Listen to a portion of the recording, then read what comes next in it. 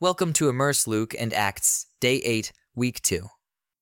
When Jesus had finished saying all this to the people, he returned to Capernaum. At that time, the highly valued slave of a Roman officer was sick and near death. When the officer heard about Jesus, he sent some respected Jewish elders to ask him to come and heal his slave. So they earnestly begged Jesus to help the man. "If anyone deserves your help, he does," they said, "for he loves the Jewish people and even built a synagogue for us." So Jesus went with them.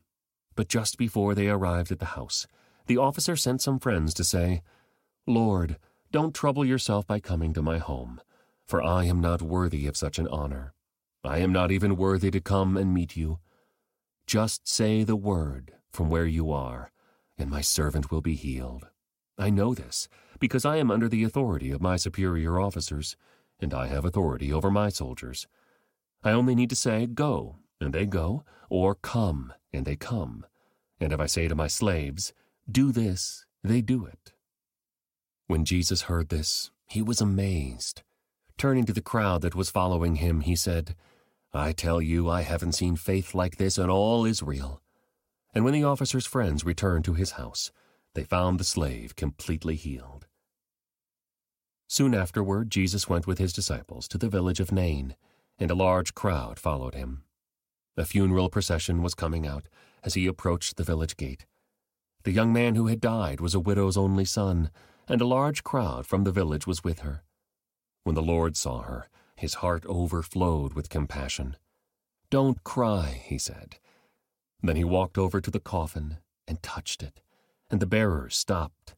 "Young man," he said, "I tell you, get up." Then the dead boy sat up and began to talk, and Jesus gave him back to his mother. Great fear swept the crowd, and they praised God, saying, "A mighty prophet has risen among us, and God has visited his people today." And the news about Jesus spread throughout Judea and the surrounding countryside. The disciples of John the Baptist told John about everything Jesus was doing. So John called for 2 of his disciples, and he sent them to the Lord to ask him, "Are you the Messiah we've been expecting, or should we keep looking for someone else?" John's 2 disciples found Jesus and said to him, "John the Baptist sent us to ask, 'Are you the Messiah we've been expecting, or should we keep looking for someone else?'" At that very time, Jesus cured many people of their diseases, illnesses, and evil spirits, and he restored sight to many who were blind. Then he told John's disciples, "Go back to John and tell him what you have seen and heard. The blind see, the lame walk, those with leprosy are cured, the deaf hear, the dead are raised to life, and the good news is being preached to the poor." And he added, "God blesses those who do not fall away because of me." After John's disciples left, Jesus began talking about him to the crowds. "What kind of man did you go into the wilderness to see? Was he a weak reed, swayed by every breath of wind? Or were you expecting to see a man dressed in expensive clothes? No, people who wear beautiful clothes and live in luxury are found in palaces. Were you looking for a prophet? Yes, and he is more than a prophet. John is the man to whom the Scriptures refer when they say, 'Look, I am sending my messenger ahead of you, and he will prepare your way before you.' I tell you, of all who have ever lived, none is greater than John. Yet even the least person in the kingdom of God is greater than he is."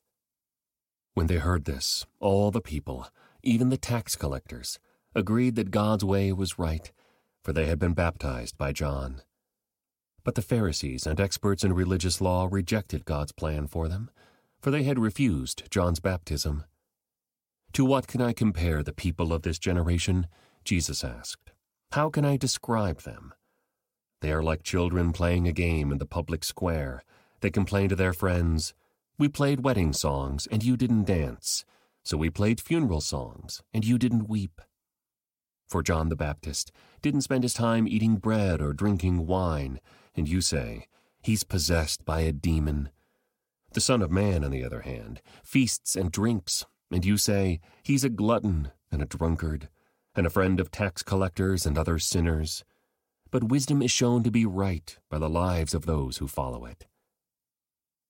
One of the Pharisees asked Jesus to have dinner with him, so Jesus went to his home and sat down to eat. When a certain immoral woman from that city heard he was eating there, she brought a beautiful alabaster jar filled with expensive perfume.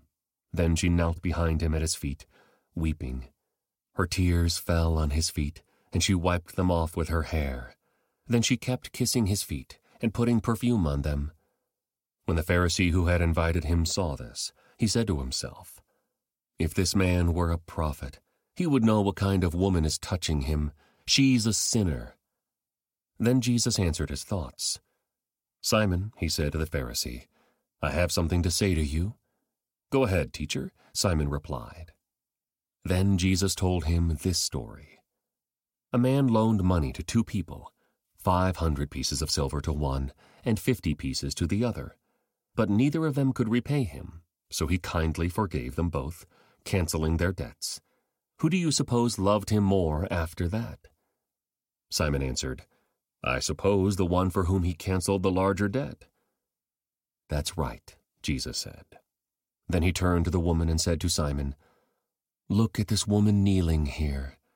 When I entered your home, you didn't offer me water to wash the dust from my feet, but she has washed them with her tears and wiped them with her hair. You didn't greet me with a kiss, but from the time I first came in, she has not stopped kissing my feet. You neglected the courtesy of olive oil to anoint my head, but she has anointed my feet with rare perfume. I tell you, her sins, and they are many, have been forgiven, so she has shown me much love. But a person who is forgiven little shows only little love." Then Jesus said to the woman, "Your sins are forgiven." The men at the table said among themselves, "Who is this man, that he goes around forgiving sins?" And Jesus said to the woman, "Your faith has saved you. Go in peace." This concludes today's Immerse reading experience. Thank you for joining us.